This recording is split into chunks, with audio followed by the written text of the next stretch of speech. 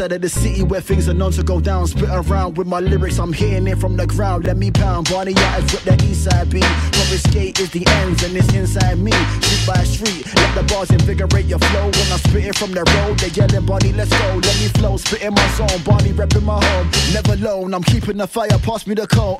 Life's a journey, so making friends is the best friend. Home is somewhere where you're spending the best time. Oh, always chilling with my G's in the east. Grabbing falafel, try eat it and breeze. Let me speak what I see. See what I speak when I'm breathing on beats. Keep my side for complete. East side is where I call home. Come to ends, fam, I'll show you what I Kinda miss the days when we were rolled. Parkside cafe strolls, then back to mine. Almost every time. What a sweet, sweet day to roam. Golden undertones. Oh, it's good to be home. Oh, it's good to be home.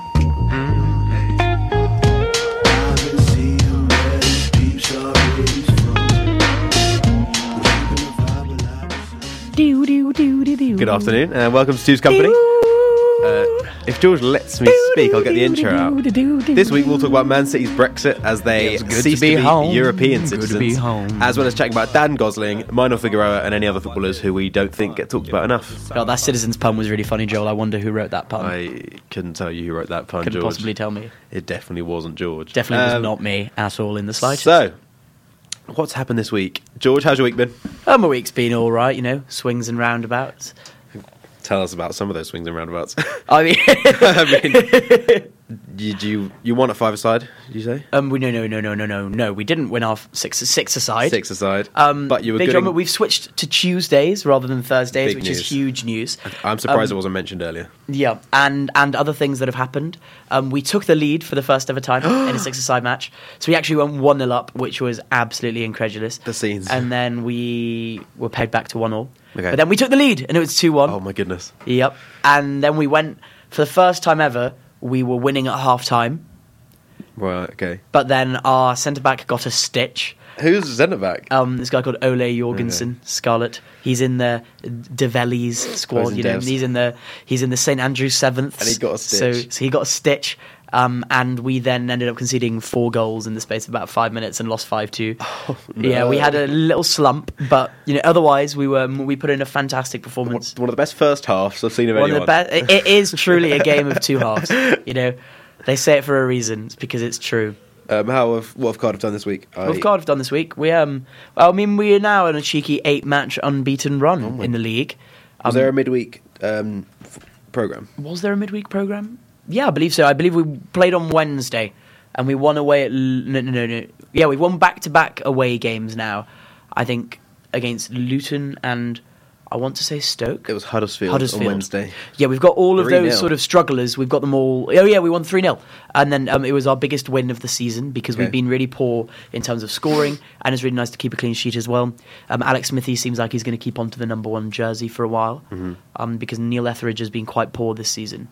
Yeah. His issue's been with delivery because obviously what made him a really good stopper in the Premier League was his shot stopping. But although obviously we're not sort of top of the Championship, that's less important right now. There have been fewer instances of having to have the day saved by a shot stop, which Alex Smithies is more than capable of doing, as he's shown on multiple occasions. But it's more about can we counterattack, can we get that distribution out, which for some reason would have been our tactic in the Premier League as well. So I don't know why it's only now that Neil Etheridge's god-awful distribution and kicking has come to the surface. Because part of the problem is his kicks aren't dreadful. Then, you know, he doesn't have the best accuracy in the world. Yeah. But I think an issue is that when there are opportunities on to be countering, and we've got those fast players now like Albert Adoma, Junior Hoylett, Nathaniel Mendes-Lang until he got injured, Josh Murphy who scored 5 in his last 6, and we've got these counter-attacking options. Yeah. He'll hold on to the ball from a corner, say, or from a set piece, and we'll be like ready to a counter-attack. But he will just hold on to it, go and then dummy kick it, and then dummy kick it again, and takes forever. And by the time that he's gotten away that kick, the counter-attacking opportunity's gone, and that's cost us a lot of pivotal attacking opportunities. Especially considering, like the Premier League last season, there's been a lot of Cardiff aren't renowned for our possession football. Yeah. So there's been a lot of reliance on countering, and when your goalkeeper's, it seems like he's determined to refuse to counter-attack, he had to be dropped. Fair enough. And Cardiff are sat in 9th place. They are 3 points off the playoffs. Preston are in 6th. Yep. As we've been saying pretty much all season, it's an incredibly tight race for the playoffs. Incredibly tight race. Do you think Cardiff could get the playoffs, or like? I think it comes down to the next 3 weeks. I know that's a very easy thing to say because there aren't that many weeks left in the season, but we've got an away game at Stoke, an away game at Barnsley. We've actually kind of been better on the road than at home this season. Okay. Picking up the scrappy wins away, whereas we've not been able to hold on at home. But so those 2 games are pivotal. We went to Luton and won. And we went to Huddersfield and won, but we drew at home to Wigan yesterday. So those are 3 of the 5 strugglers that we had to play.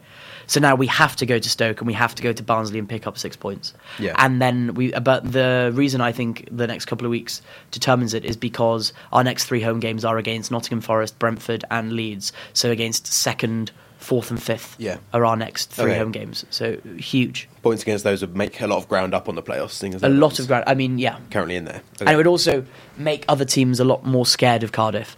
I think Cardiff is so inconsistent that they can win any game, and we're not going to be finishing 3rd, but we often see with the playoffs that the team that tends to be successful is the team that picks up the late run of form and sneaks in. Sneaks into 6th. Yeah, my sneaky little money is on Blackburn sneaking into 6th. Was that Aston Villa last season? It was Blackpool back in 2010. Okay. It was Fulham when they won the playoffs. Yes, and went up because they were doing awfully up until Christmas, and then they charged. Yeah. And I think they would have won the league if the league had been played only in the second half of the season. But they had such a bad start to the season that, although they did finish 3rd or 4th, they were essentially the late chargers in that sense. Carried them through the playoffs as well. That's what matters. Yeah. Because when it comes down to it, maybe Brentford might end up with 95 points and Cardiff 70. But if we've won our last 4 games on the bounce and Brentford have got 3 draws and a loss, your money would be on Cardiff in those situations. Yeah, so that's Cardiff's kind of week. Arsenal haven't played a game. We're kicking off at about 22 minutes' time against Newcastle. How many minutes' time? 22. To be precise? To be very precise. Fantastic. But our centre-back pairing is, of course, David Luiz and Shkodran Mustafi. The renowned duo that probably wouldn't even make it into my 6-side team, to be fair. That centre-back who got a stitch. He actually came on for Mustafi. And early, if you're out there, let us know you can play. But to be fair, the Newcastle striker, Joe Linton, isn't exactly prolific. So I think maybe we'll have a chance to keep him a clean sheet. But Alan Saint-Maximin cutting into Mustafi is just not going to be a pretty sight. It's not going to be fantastic to see, is it? We're playing Danny Rose cutting in. Oh, we're playing Eddie Nketiah, which is exciting, and we'll see how he does. But the thing that's kind of in my head is that Danny Rose is making his Newcastle debut today. I think I might be wrong, but he's certainly not played many games for them. And his debut for Tottenham as like an 18-year-old or something was against Arsenal in a 4-4. I think I'm right in saying, where Tottenham came back from about 4-1 down or something. I think, Joel, your hesitance or your hesitating here is undue, considering we both know for a fact that you literally wrote an article on this last semester. Was this the same game? It's the same game, isn't it? It's the 4-4 game, Arsenal-Tottenham. It's the game that you regretted missing, I'm pretty sure. Yeah, it was, because I went to bed having seen that Danny Rose goal go in, and then it was like 4-1, and we went to bed. I was at my friend's house. He was an Arsenal fan. His dad went to bed. Well. We didn't go to bed, Joel. I didn't know you at the time. We as in myself and my friend. Oh. And we got into bed, and the game had finished by the time we were actually like going to sleep. Yeah. Because obviously you were having a cool sleepover, so you were staying up all night. Oh yeah. Big time. We planned the midnight snack, the dawn raid, whatever. Huge. We obviously hadn't. And his dad came into that would be disrespectful. His dad came into the room. Dad, you just called him Dad there. I said his dad. His father came into the room. Daddy came into the room. Pappy entered the premises. The game's finished. What do you think the score was? Mm-hmm. We were like, 4-0, 4-1, easy, too easy. And he went, no, we were like 4-3.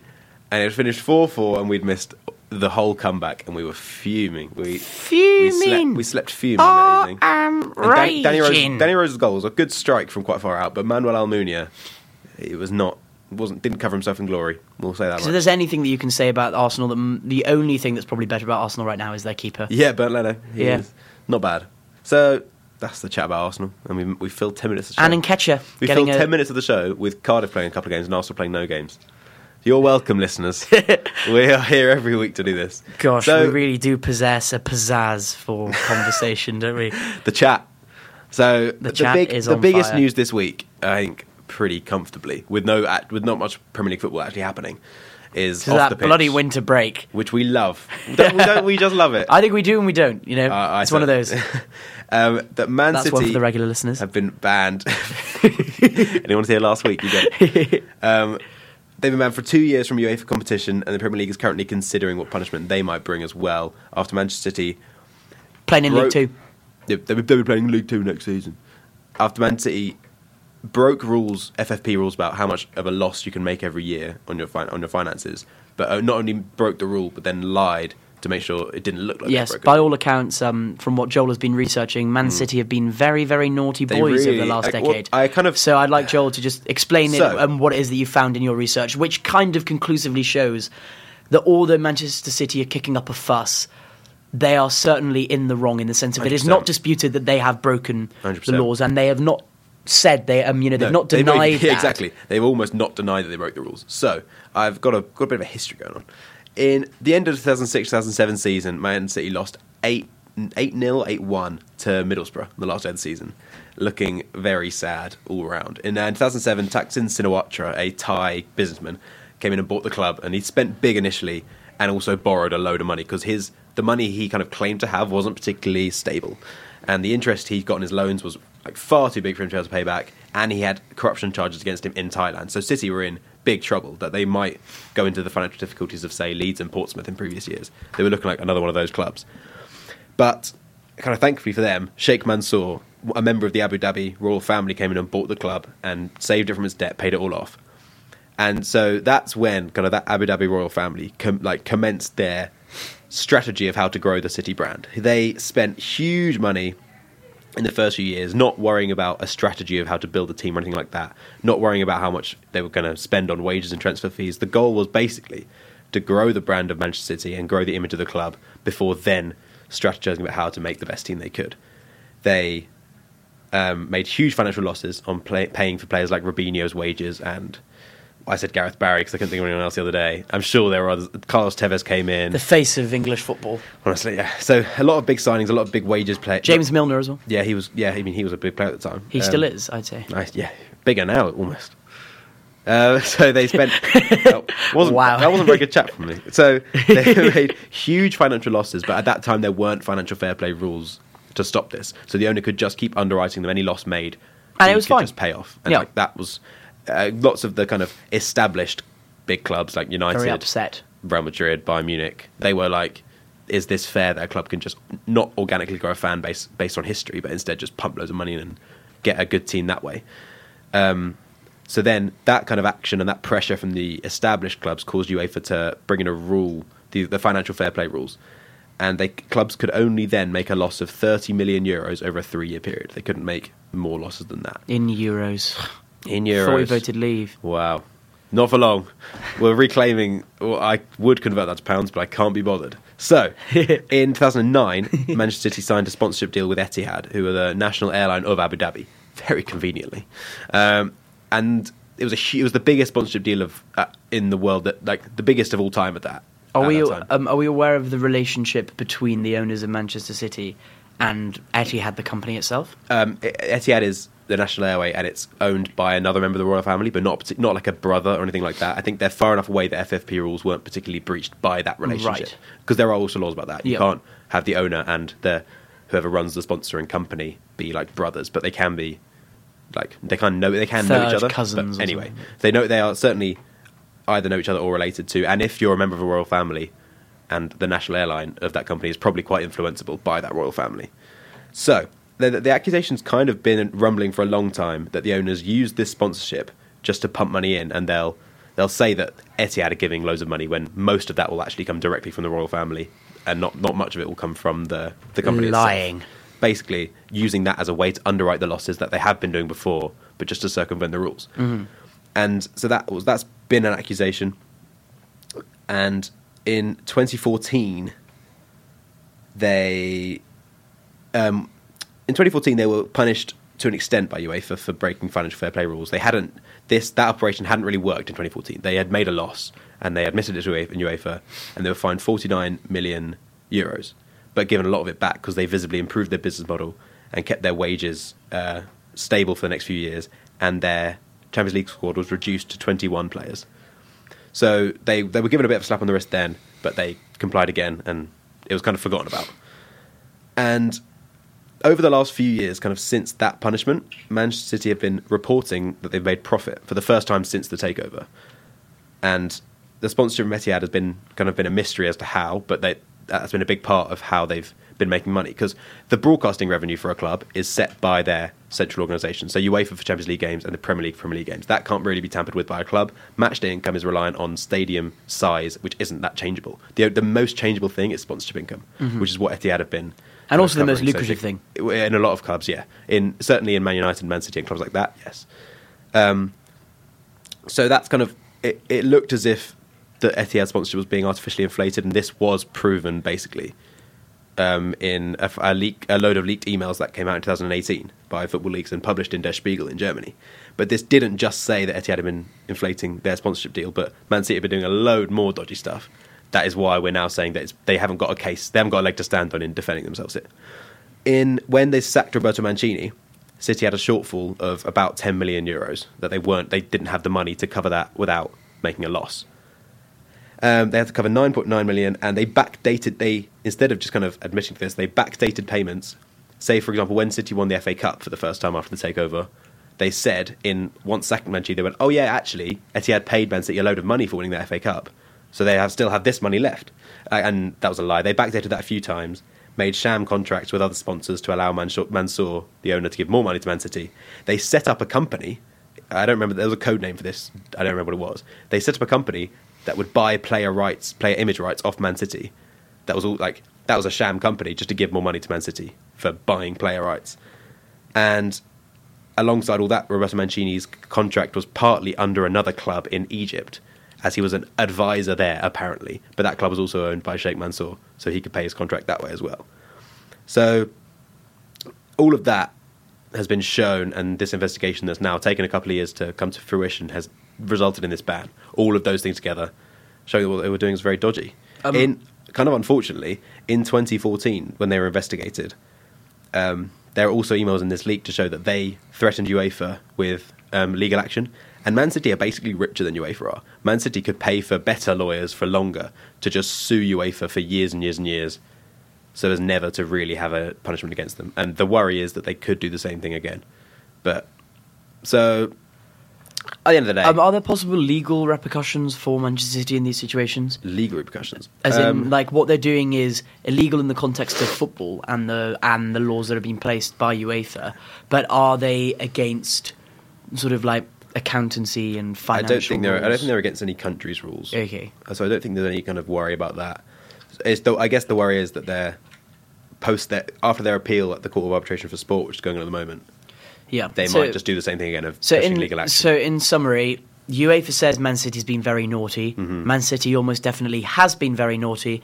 And the only leg that Man City is standing on is this idea that the investigation was prejudiced. Yeah, of course. So I should explain that. Yeah, and then we'll go on to more interesting. When the leaks came out in 2018, UEFA kind of official was like, this is clearly a solid case. Before any actual investigation was done, this UEFA official was like, we're going to take Man City down, basically. They said, this is a concrete case, we're not going to worry about it, we're going to do the investigation, it'll come to this conclusion.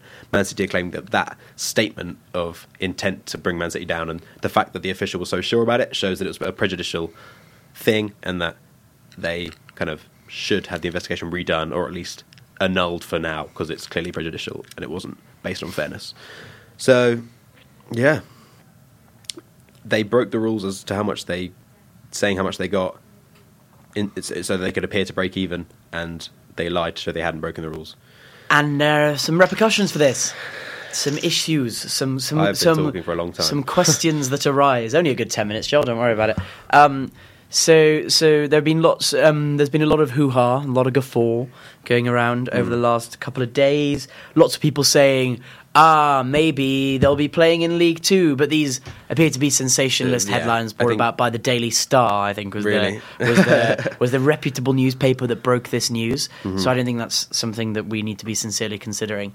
But, it's not... and so the sincere repercussions that people believe might be coming from the Premier League side, at most, is a points deduction.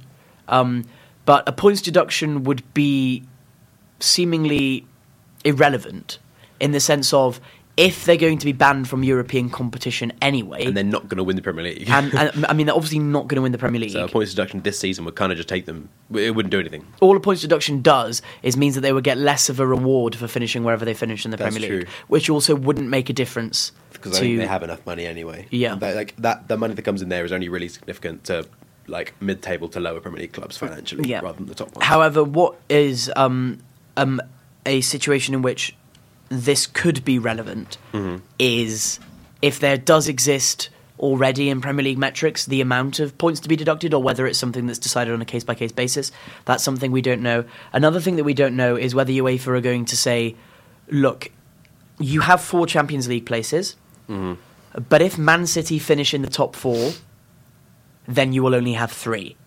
So we don't know whether that's true. We will continue to have 4. You'd like to think, or you would think it fair that the Premier League continues to have 4. Rather than the whole league being punished. Because it's not the league's fault that Manchester City have done this. And although, you can say most clubs do this anyway, that's not the point. If they have been doing it anyway, they should be under investigation, not being sort of inadvertently punished for Man City's mistakes. Yeah, but if that is what UEFA comes out and says, then it might be in the Premier League's interest to deduct Man City enough points to stop them finishing in a European place.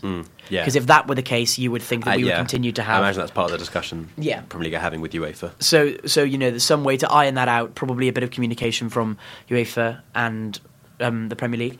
The expectation is obviously that we'll retain these places. Another thing that comes up is Man City's players. So even before the season started, there was a huge sort of focus, and especially since Liverpool have sort of trounced the league. 25 points clear. Yeah, that this is the year, if there ever shall be, this is the year that Man City have to win the Champions League, because their squad is ageing. The Fernandinhos, the Agueros, the David Silvas, the Otamendi's. This is their last shot at Champions League glory. In terms of after this, they're getting on a bit now. Yeah. And if it gets to the point that they are going to be banned for 2 seasons, you'd like to think that, or one would presume that Man City would throw a lot more effort into the Champions League. This could swing one of 2 ways. First, it could put too much pressure on them, and so they might not perform well. If you're playing against a team like Juventus, who know they're going to be there next season, they play with a bit more relaxation, and then they win. That is something that's capable of happening. But also what might happen is that it will drive Man City's players on to win that Champions League, especially the ones like Aguero and David Silva, who are Manchester City. And who aren't going to get much of a shot more. They're not going to get much of a shot more. Definitely not with Man City. But they're less likely to go and play for Real Madrid, play for Barcelona, and then win the Champions League next season. Because if you think of like you look Edison, at Bernardo Silva, De Bruyne, Gabriel, Jesus, De Bruyne, Sterling, Sane, they can go almost. They can all go anywhere. They could go anywhere they want and walk in to most teams in the world. At least and Pep. Walk into a situation where they could be winning. Yeah, definitely. Any game in the world. One thing that I was thinking about when I thought about how they might do this, if it turns out that they are banned for 2 seasons, something that is not beyond the realms of feasibility. We see it a lot these days. 2-year loans. Might Sterling be loaned to... you would expect them not to give them to a Premier League rival because that's all they'd be competing for. But, Sterling to Atletico for 2 seasons, or De Bruyne to Barcelona for 2 seasons. These are things that Man City might be wanting to consider, especially in terms of balancing the books over the next 2 years as well, because I think there are a host of elite clubs across Europe that would snap at the opportunity to pay those players' wages and have them for 2 seasons. And if most clubs would probably be confident of, if they had Sterling for 2 years, they could cause Sterling to think, I might want to join that club permanently after that 2-year loan, which is like something like clubs often loan a player in if they think they can get them to want to be there. Yeah, I mean, if you look at the case of Raheem Sterling, there's a chance that he could be persuaded, because he's not had much loyalty throughout his career, going from Liverpool to Man City. He hasn't got many ties to City, kind of historically. So that's something that we might want to consider. Another thing is Guardiola. Yeah. Last week we ran out of time because we ended up, chatting away as we do.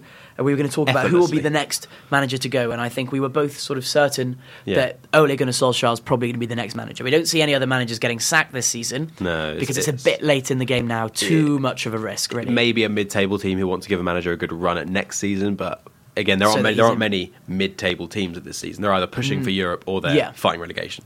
So I think I agree with you there. I think sacking a manager now would be pretty unwise. But we thought the one club that might do that might be Manchester United. Yeah, because now I think it's between Guardiola and Ole who's going to be the next manager to leave. Because Ole might be forced out by the club who want to bring in a director of football, and the director of football want to bring their man in as manager. Yeah. And then Pep might want to leave because he wants to win a Champions League. Like most of the slander against him is that he hasn't won a Champions League since he left Barca, and he might want to be doing that. If he can't do that for 2 years, I don't really see a point of him staying. He's already won the Premier League 2 seasons in a row with 98 and 100 points. So. Yeah, I think I agree with you on that. There seems to be little motivation for Guardiola to remain. At the end of the day, considering that his players, his like Aguero's and that Man City squad would definitely crumble in that situation. Because you saw how even though Man United are a gargantuan club in the grand scheme of things, in terms of history, in terms of Fergie, they've not been able to attract the best players in the world since they've fallen out of Europe. And that thing is, you fall out of Europe, and then you're not able to attract the players that will get you into Europe. And then 2 years later, when you haven't got many good players left, getting into Europe isn't as easy as it has been. Yeah, it's a spiral, which is why I also think that it might be irrelevant to give them a points deduction, assuming this thing with UEFA is sorted out, because I think the biggest thing is the European ban. And maybe a transfer ban on Man City as well. Yeah, that is something that the Premier League that would be horrific if they you know what happened to Chelsea. Yeah. I also think that because it is breaking financial fair play, i.e. breaking transfer rules. Or financial rules that are directly tied to transfers. Yeah, true. What Chelsea did was more directly linked to transfers, though, so to be fair. So, yeah, that's kind of what could happen. Appeal will very often actually end up working, quite kind of unfortunately, I guess. So I wouldn't be surprised if Man City's appeal doesn't only work. Appeal also just puts a lot of pressure on UEFA. Elongates, and it makes UEFA pay more money for lawyers and things like that. Whereas, however, the difficult thing being, if Man City get off scot-free when the evidence is so clear, financial fair play. Financial fair play will almost become obsolete. What kind of is most likely in my head is that the ban will probably be reduced to a year. But even then, I think it could still have pretty bad consequences for Man City. But then some players might stick around 2 seasons. True. If you think your peak footballing career maybe is like 6-7 years when you're at your best, unless you're a Messi or a Ronaldo. If you're someone like Sterling, you're not going to be as good as you are now for longer than 6 years. So you'd think that this is their last shot at that, and that you're not going to waste a third of your prime time playing for a club that's just competing for the FA Cup, the League Cup, the Community Shield and the Premier League. They've done all that. So, and another few little things that we were considering would be, would Man City, if they won the Champions League, be able to play in the Super Cup beginning next season? Or does that kind of count for the previous seasons? Yeah. And would they then, if they won the Champions League but weren't allowed to compete in the Super Cup, you'd assume it'd be the runners-up of the Champions League that play in the Super Cup, but would it then be Man City that go to the Club World Cup? Yeah. Or would it be the winners of the Super Cup? Because it's not a UEFA competition. FIFA competition. Yeah. Oh my goodness, there's so lots of fun little things going on, and also this makes it quite likely that Sheffield United will be playing Champions League football next season. A very good chance. You'd think, given these circumstances, either Sheffield United or Wolves will be playing Champions League football next season, and I think Sheffield United and Wolves have the more favourable run-in than Manchester United and Tottenham, from what I've seen. And kind of, at the end of the day, this whole thing, Man City may well be being made an example of here, because it's kind of accepted that PSG and the kind of Qatari royal family are doing a very similar thing, but in both of these cases, it seems to basically be a sports washing operation from those royal families. Like the UAE's human rights record isn't favourable. They're part of a conflict in Yemen which has caused so many civilian deaths that they know that being part of this club and being on Twitter, what they've done is being labelled a fairy tale. And at the end of the day, to the owners, it's never been a fairy tale. The fans could be having been enjoying it as a fairy tale. The owners have never seen it as that. I think they've only ever seen it as a way for their reputation to get a bit better, for their country's reputation in the worldwide kind of opinion to be slightly better. I think the Qatar royal family are doing something very similar by having a fairy tale, which is not a fairy tale in any way. And I think it's about what do you think about when you first it's about soft power, which is power unrelated to the hard power. What's the first thing you think about? What's the image of this royal family? If you're from Manchester or if you're a big football fan, when you think of Saudi Arabia and sort of sheikhs, the first thing you're going to think about is mega money in football, whether that's Atletico Madrid or that's PSG or Man City. You just think, It's kind of depressing to think that, but it's true. Like it's that is like what the layman would think. You know, what I mean, your mind, especially because it's not really covered in the news. Man City's in the news far more than the Yemen famine, for example. Definitely. So very smart of them. Yeah, 100%. We'll go for a song around now because we have been talking for a bit, but then we'll be back to talk about. We might talk about a bit about Dan Gosling and his little bust up with John Moss this week. We could talk about. We'll think about whether we want to talk about FFP anymore, because there's a bit more to talk about, but we might not bother. And we'll talk a bit about England's keepers and who should be the number one for the Euros. So yeah, we'll see you in a couple of minutes. George, do you have a quiz question for me? I do have a quiz question for you, Joel. So Joel and I were having a little chat about most capped players. And we were both watching this video this week that took the Euro 2012 team of the tournament, and it showed, like, where are they now? And in that, we discovered that Sergio Ramos has 170 caps. Mm-hmm. And he possibly has another 30 in him, and we just thought that was absolutely absurd to think that he's got that many caps for Spain. And so what I then decided was that I'd make my quiz question cap-related, and I made this in the 20 minutes before the show, and I did a little bit of research because I didn't know the answers myself. I had a few ideas, but didn't know the concrete answers, so I'm very proud of this question. Quiz for Joel. Go on. Joel. Hit me with it. The home nations, those being Scotland, England, Wales, Northern Ireland, the Republic of Ireland, who is the most capped outfield international for each of these nations? Okay.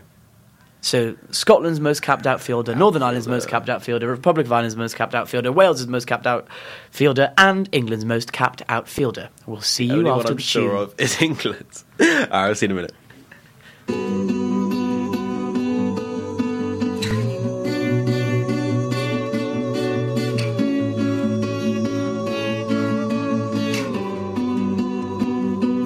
If you wanna know something about me, the blood in my veins is full of northern grit. I got that northern soul, man, I got bags of it. We're far from ordinary people. And if you wanna know something about us, the hearts in our chests are full of northern love. And even when we're broke, we'll always have enough. We're far from ordinary people. We're far from ordinary. Alright, how can I say this? From a place where no one expects us to make it. There was the Stone Roses and Oasis, but when they were big we were still babies. I'm talking to the new generation, and we wasn't born in the 80s. They say that we don't see many places, cause nobody's left there for ages. Serious love for the people that raised us, even though we got crazy. Poverty stricken, but that never fazed us. Not one of us lazy. And I'll be the first to say money don't change us. Well, it didn't change me. I'll never forget where I came from. That's cause it's the struggle that saved me. On the streets we got brought up, and we'd play on the grass cause we're trying to be pro footballers. They say there's no kings out here, nobody's got money, every one of us paupers. I beg to differ, cause I see the bigger picture. Every one of us kings, we could live on the street and make it a castle. Fuck what they call us. You can keep throwing out orders, in fact bring cameras and record us. We've been fighting for survival, and you're gonna learn what war does. Why did he call it an army? That's cause he's filled with souls. There's a war going on outside in his life. You can keep the revolvers. If you wanna know something about me, the blood in my veins is full of northern grit. I got that northern soul, man, I got bags of it. We're far from ordinary people. And if you wanna know something about us, the hearts in our chests are full of northern love. And even when we're broke, we'll always have enough. We're far from ordinary people. We're far from ordinary. Okay, what do they expect? They expect us to fail this test. They think we're broken, we're not blessed. Like we're gonna watch our parents stress. No chance, and more time our parents are broken up anyway. There's no romance, and the car's been sold. And that's cause there's no keeping up with their finance. What did he want us to do? Skip down the road to the job centre and just hold hands? It's not easy out here. Depression's a killer, especially when you've got no plan. So much pain on a daily basis. Would you not grab the painkiller with both hands? It's a shame the painkiller's weed and liquor, strong enough to wipe out the whole gang. If I'm being brutally honest, I don't condone it, but I understand the stealing and the violence. Yeah, man, run when you hear the sirens. No comment, leave the room in silence. That's the same boy whose mum got treated bad in the job centre on Friday. Dad don't care, so he lacks the guidance. It's a shame that the streets are evil, but that's just where we grown up. Not everything was legal, but that's where we learned to be tough. Most people grind. And we return to Two's Company. Here we are. Joel. That was Ordinary People by Bugsy Malone. Your bonus round is on most capped outfield internationals of home nations football teams. Okay, give me them in order. Question 1. Who is Scotland's most capped outfield player? I'm going to go with Alan Hansen of the famous Liverpool team of back in the day? Incorrect. I knew it. The correct answer is Kenny Dalglish. Oh, sad. Both from the same era of Liverpool, though. Teammates. That's all I got. Okay, next. Question 2. Who is Northern Ireland's most capped outfielder? I'm going to go... Right, Chris Brunt's been around for absolutely ages, and I think he's still going. So I'm going to go Chris Brunt. Incorrect. Yeah, go on. Last year, Stephen Davies Is it overtook Aaron Hughes as the most capped Northern Irishman. Northern Irish outfielder of all time. Is Roy Carroll the actual most? I think it's Pat Jennings. Okay. Number 3. Yeah, you go on. Who is the Republic of Ireland's most capped outfielder? Okay. Robbie Keane. Ding, ding, ding, ding, ding, ding, ding, ding, ding. Yes! Correct. Come on. I was weighing up Robbie Keane. He is not just the most capped outfielder, he's also top the goal most scorer. capped. He's like 100. Oh, really? Yeah, he's like 136 caps or top something goal absurd scorer, like I that. assume. Yeah. I was weighing up Robbie Keane, Roy Keane, and Glenn Whelan, but glad I went for the right one. All right, next. Who is England's most capped outfielder? This was I know it, but I don't want to get it wrong, so I'm very scared. One answer. The top is Peter Shilton as goalkeeper. Yes, Correct. David Beckham is second as the outfielder. Wrong. No, it's not. It's Is it Wayne Rooney. Oh, I knew it was one of them. Oh, it's so sad. I didn't realise he overtook him. And finally, who is Wales's most capped outfielder and most capped player? Is it Gary Speed? Wrong. It is Chris Gunter with 96 Chris caps. Gunter? What is he doing top of that list? I mean, he Okay. broke into the Wales team when he was 18. No. And he's the first Wales player to be there when we've gotten to major tournament. Does that make sense? So obviously Gary Speed might have played a fair bit, Yeah, okay, I but get he you. didn't get those extra 8 Euros caps. I understand, yeah. Whereas Chris Gunter, been loving it. That was like a terrible quiz for me, as most of them are. As most of them Let's not are. lie to They're ourselves. not designed to be easy, you know? They're not designed to be easy. So, one story that came up this week that I thought was a bit interesting. Dan Gosling, not a player that is mentioned very often, and kind of, I think that's fair because he's not particularly good. He got in a bit of a scuffle with referee John Moss while they played against Sheffield United. John Moss said things that were apparently a bit mean. He was a little bit Very nasty. sad. He said that apparently John Moss mocked Bournemouth for being in the relegation zone and for just not being very good. And Gosling was saying it was a bit disrespectful and stuff. But like, it made me wonder. Let's not pretend referees don't Pot calling the kettle black, I'd say. Yeah. Very, very well done. I think that First time I've ever used that idiom successfully. I always get it wrong. you were thinking about it for a bit. I said it slowly, not for dramatic effect, but for clarity. to try and make sure you said it right. I think that the referees put up with an awful lot themselves, and I wonder whether this is actually that bad a thing. I mean, we see repeated instances of footballers surrounding referees, Even though there are rules still swearing against at it. them, getting quite aggressive at them, going up into their faces as if they want to scrap. You know, it is definitely a case of pot calling the kettle black. Yeah. And I think that, as you said, Joel, when we were talking about this earlier, footballers have always been very reluctant for referees to be mic'd up. Because they basically don't want us to hear them swearing and disrespecting the referee Because the we know- whole game. Exactly, because we know what it is that they're saying, which is just sort of vile language that's not suitable to the kind of universal audience of football and to young kids, and it would stop them being role models for lots of people. But also the benefit of them miking up means that they would not be able to. If they don't want say referees this saying language. these things, then let us mic the refs up. And also, yeah, exactly. It can't be one rule for one and one rule for the It's other. gone so well for rugby has benefited quite a lot from the referees being mic'd up, I'd say. I don't know what rugby was like before, to be fair, nor do you. But it's very nice when they are mic'd up. I think when I compare it to football, I think rugby is so much clearer what the referee is thinking about his decision and what he's saying to players in terms of warnings and in terms of kind of saying, don't do that again, otherwise you And might also get in a yellow terms card. of, you know, sort of the conversation of who's your favourite player or which player at your club do you like the most. If the players were mic'd up, there'd be more of a relationship between footballer and fan, because we could decide, I really like the way they interact. Robbie Keane, because he was really lovely to the ref time he undid his True. shoelace by mistake. Something along those lines. I think it would make football a bit more personal. Yeah. Because I think a lot of the reason that, for example, Alan Wynne-Jones is considered such a huge legend in Welsh rugby is because of how respectful he is with the referee. And in the same vein that Nigel Owens is considered to be a fantastic rugby referee, not just because he gets the decisions right, because if you know the rules, you can get them right, but it's the clarity and the fairness and kindness with which he portrays himself, and it would hold referees accountable, hold footballers accountable, make the game a little bit more wholesome, and also allow us to get to know our favourite and a little bit more alien clearer for the fans to watch. Definitely. So the complaint. But I wonder why. So why Two's Company is officially getting behind hashtag the Mic 'em motion. Up. Hashtag Mic 'em Up. The hashtag Mic 'em Up. So if you use Twitter today or tomorrow or the day after, or just put a Instagram or Facebook, or even if you're in a tutorial and you have to sign your name, hashtag Mic 'em Up. Mic 'em Up. Let's get it going. I wonder why referees in football have always just not had the respect that they've had in rugby or in kind of cricket umpires. I don't know where that's come from, but I don't know why that's developed. I wonder maybe if it's an effect of them not being mic'd up is the fact that players know they don't have to almost. Because in cricket... Because you can allow your frustrations to get the better of you with little to no repercussion. No consequence, other than a yellow card now, because that rule's come in recently, but... Yeah, but that's also not really enforced. Even that. I think it has to be a targeted thing, because I can still just go...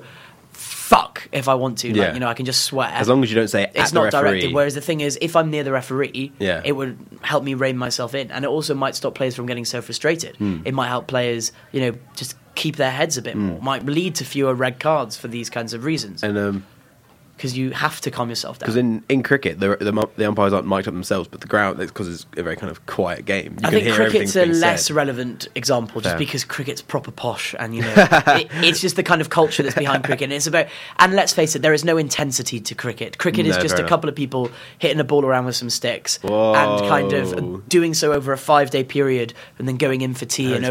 It's drizzling a little bit. Let us have a couple of days off. Go. Sorry, that's my cricket rant for the day. Very harsh from a Welshman about cricket. But except in the context of something like T20, that kind of frustration. You can't really compare. Fair enough. Whereas rugby and football are more directly comparable. So we'll mic 'em up, the new movement, get it going. The next hashtag Mic 'em Up. Next on the agenda, as we're going through this, is who should be England's number one goalkeeper. Clearly, a very great flow to this show. Things just following on from one topic to the next. I love the way our scattered brains are working today. But I mean, Wales's number one is pretty settled for the Euros, I'd say. I think referees should keep her mic on.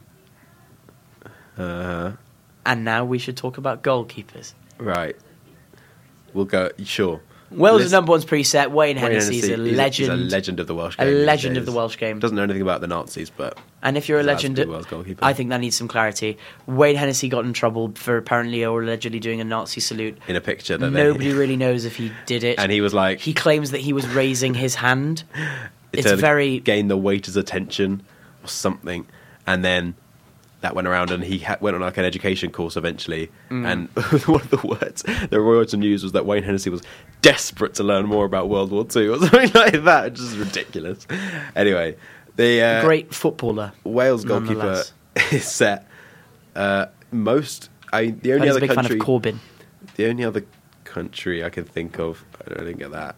Doesn't matter. The only country I can think of who doesn't maybe have the most settled number one is like Germany, where Ter Stegen is kind of fighting Neuer for it. But I think Löw has basically very publicly said Neuer will be number one. But England, Jordan Pickford has been number one since just before the 2018 World Cup, about maybe 3 months before he kind of got his first few caps and was the man in the team. And his form for Everton has been pretty worrying for a while now. Last season and this season, he hasn't been at his best. The other week, last weekend, he let Christian Benteke, of all people, Christian Benteke get a goal past him, where Benteke didn't hit it very well, straight at Pickford, basically, and Pickford just kind of didn't quite get down to it, and it snuck under him, and it was a poor goal. There's been a lot of flopping at crosses from Jordan Pickford. His cross-catching has been pretty bad by all standards, and his save percentages are down compared to most other goalkeepers in the league. And I wonder how long who am I thinking about? Gareth Southgate can kind of stick faith with him, because, of course, he's been good for England at the World Cup. At the World Cup. You can't But deny as we he were was very saying, good. He saved it. He made saves in a penalty shootout that keepers haven't made for England in the past. Yeah, but as we were saying, it's kind of being. There are two caveats to make regarding this penalty shootout, and obviously it was a momentous moment for English football. There was kind of that.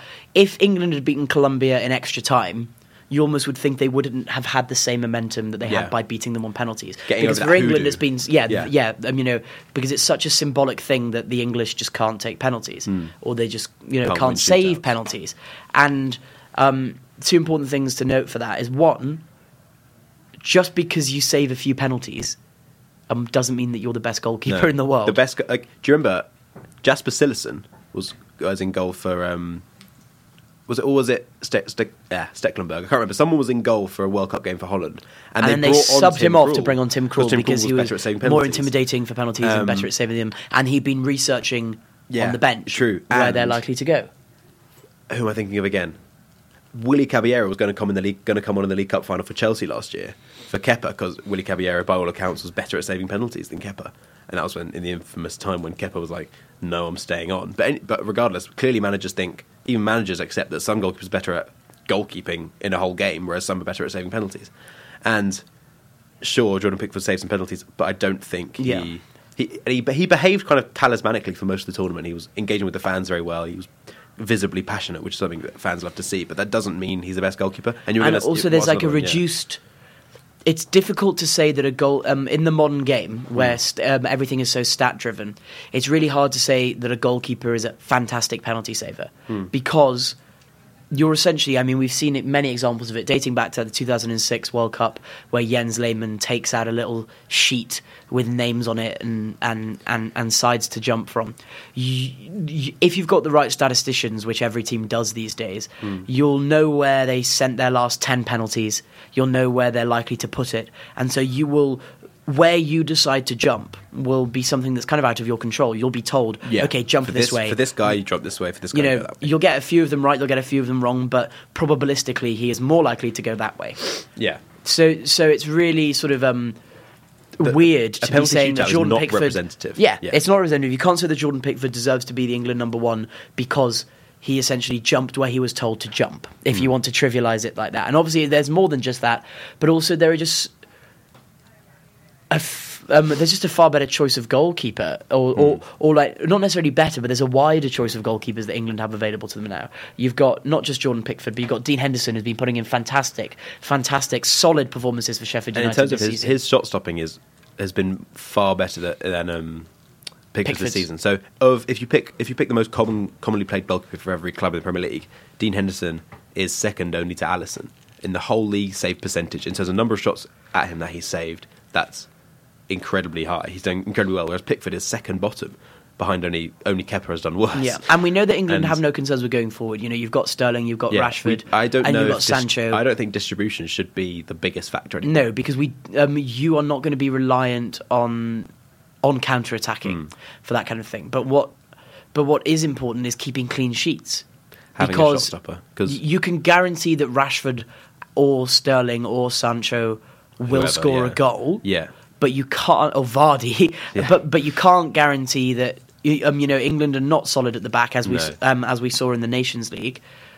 If our fullbacks, you can't guarantee that they will keep a clean sheet. So you need the goalkeeper, not that's going to be the one for saving the penalties, but the one who's most likely just to keep it out. And Dean Henderson is a formidable figure in that sense and deserves a shot. Maybe it's because he's, although obviously Sheffield United are massively outperforming Everton this season. He comes from a smaller club in that sense, or it's because he's a loanee, so it's weird to have a loanee being number one for your country. Whatever sort of subjective or side reasons may be existing, there's no denying that he is probably the most informed, best English goalkeeper in the world. If our fullbacks at the Euros are Trent Alexander-Arnold, Ben Chilwell, and then our centre-backs are Harry Maguire and Joe Gomez, that's not... It's very attacking-minded. It's very attacking-minded defence. One of Maguire's main attributes is his quality on the ball. I mean, he is very good defensively. I don't think I'm going to doubt that. But they're not a solid defence. They're not a defence everyone fears, like Spain. There will be saves to be made. Exactly. And I think Two's Kompany is starting the movement. Henderson for England number one. Because I agree with George that shot stopping at this moment of England's kind of trajectory is the most important thing. Obviously, Tom Heaton would have been coming into the conversation, but sadly... He's out for the Euros now. Always been a favourite of mine since he played for Cardiff. Got a signed shirt of his, actually. Yeah. But... it's a shame that he's been ruled out. Yeah, and hopefully he'll be able to get the number 1 shirt back off Pepe Reina when he does return next season. Yeah, you'd hope so. And especially the case if Aston Villa get relegated. Yeah, because you would think that Pepe Reina won't be playing Championship football, even though he's 37 years old. Yeah, Heaton's experience also, even if Heaton wasn't going to be number 1, to have in the dressing room, Heaton's experience would have been invaluable. I wouldn't be shocked if he did fly with the squad. Yeah, that would be. I think, but he wouldn't necessarily be in the squad. I think Nick Pope also deserves a mention. I would almost put Nick Pope also above Pickford in terms of form at the moment. Yeah. But I think if we're going to pick one, which you should for a Euros, you shouldn't have. You shouldn't be in the case of, was it the 2010 World Cup where Rob Green and David James were both England fighting just for the couldn't shirt, decide who. We played both of them during the tournament, which is just not a stable way. How about Joe Hart? Should we throw Joe Hart in the mix? He should not be thrown in any mixes. Joe Hart in the mixer. There should be no mixes. In the mixer. Joe Hart should be in. You were talking about the relationship between the centre back and his goalkeeper. Yeah. And that kind of also, you said that. So, go. Okay, instead of recounting what I said, I might as well say it myself. What I was saying is this idea that although Jordan Pickford may have been performing in an England shirt, even aside from the penalty shootout rose-tinted glasses thing, he was good in the World Cup. And that's something that England fans remember, and it'll be something that the English setup remembers. And if you favour a goalkeeper, you're not going... unless he performs drastically awful in the league, if you've got your number 1, you want to try and keep that stable. However, with players that are in and out of the England squad, especially with something as unconcrete as the English defence, and you look at Trent Alexander-Arnold, Ben Chilwell and Joe Gomez, 3 favourites to be in that starting 4 at the back for England, 3 of whom were not regulars in the 2018 World Cup. And 3 of whom are still... Even Harry Maguire. Was Harry Maguire? Yeah, he was. Yeah, he was. Their positions aren't set in stone. No. Trent, if Trippier keeps looking good, and if Stones picks up form or Michael Keane picks up form, their positions aren't set. But carry on. So the point being, they're not going to have that memory of Pickford being a great keeper to work with and saving our arses in the World Cup. You know, they're not going to have that mentality. What they're going to be thinking is, I want to have a keeper that I have confidence in, because having played obviously at a very, very, very low level at centre back, you're going to. If you don't trust your goalkeeper, or if you don't have confidence in your goalkeeper, you start to make more erratic decisions in defence. You're less confident in your positioning because you're not going to pass it back to your keeper. Look at someone like Harry Maguire, as you're saying, known for his passing abilities. That's sometimes going to involve going backwards. But if you don't trust your goalkeeper, if you don't think he's the right person there, every time you look back at the sticks, you're going to be like, why isn't Hendog there? Yeah. You know what I mean? Yeah, and when to kind of push, like when to, if a counter-attack's coming at you, when to go at a player, when to drop off, like those decisions are going to be more, you don't want to have to factor in your goalkeeper in those decisions. You want to be able to just be able to do what you have to do. And yeah, I agree with you, that's kind of worrying that you might have to bring that into your thinking. So yeah, we think Henderson. And should we very quickly hit Wickham Weekly and Kubo Corner? Yeah, very quickly. Connor Wickham came on in the 68th minute this weekend for Sheffield Wednesday as they were trounced 3-0 at home by, I believe, Blackburn. Sheffield Wednesday, who were playoff hopefuls a few weeks ago, as we've seen in how tight the Championship is, they of course may return to being so, but it's quite clear that Gary Monk's side have fallen away from the pack a bit and will have to make up ground if they wish to make a promotion charge. Perhaps a start would be to start Wickham. Yes. Put him in. We're gonna cause all sorts of movements in this show. Start Connor Wickham. Connor, he deserves it. Wickham, we're really sorry they're on the bench. That's not you say. But if you're out there, after that one goal he scored for Sunderland against Man City, he deserves it. That's how it is. Certainly. Takefusa Kubo. He's fit and ready to go. Yeah, came on in I think the 50. That's another one for the regular listeners out there. Regulars. Can we love our regulars? Hi, Mum. If Takefusa Kubo came on for Mallorca to see them beat someone yesterday. He came on in the 52nd minute. They scored their winner in the 63rd. He didn't assist it. Although his being on the pitch sure, almost definitely drove Mallorca to success. It made the difference. Scared the buttocks off the defence of the opposition, clearly. And another thing I just felt like talking about for a minute. When we were looking at... This wasn't... oh, right, okay. When we were looking at the most capped internationals. To see how much Ramos had to do to... Yeah, to overtake the current winners. One player who really just shocked me to be on there. Joint 14th place with 163 caps and still going strong. Minor Figueroa. For Honduras, I believe. For Honduras, indeed. He is 36, so I don't know if he'll quite overtake Sergio Ramos, but... A titan of the game. No doubt that player who never knew whether he wanted to play left-back or centre-back for Stoke and Wigan, he is brilliant. He's at Houston Dynamo these days. That goal from the halfway line. Oh, my goodness. That international partnership with Wilson Palacios. Yeah, the only two we've ever heard of. It's just worth mentioning them. Hi, George's mum. How you doing? Hi. So, Mum. Happy birthday for yesterday, Mum. And with that... shall we call it there? I believe we should call it a day. And remember, hashtag mic 'em up. Hashtag mic 'em up for those referees. They're going to be mic'd up in no time. We finish with a Two's Company classic. We're going to finish with the classic ending. It's an anthem of the game. Man City won't be hearing it for a while. It is the Champions League anthem. See you later. Brexit means Brexit. See you next week.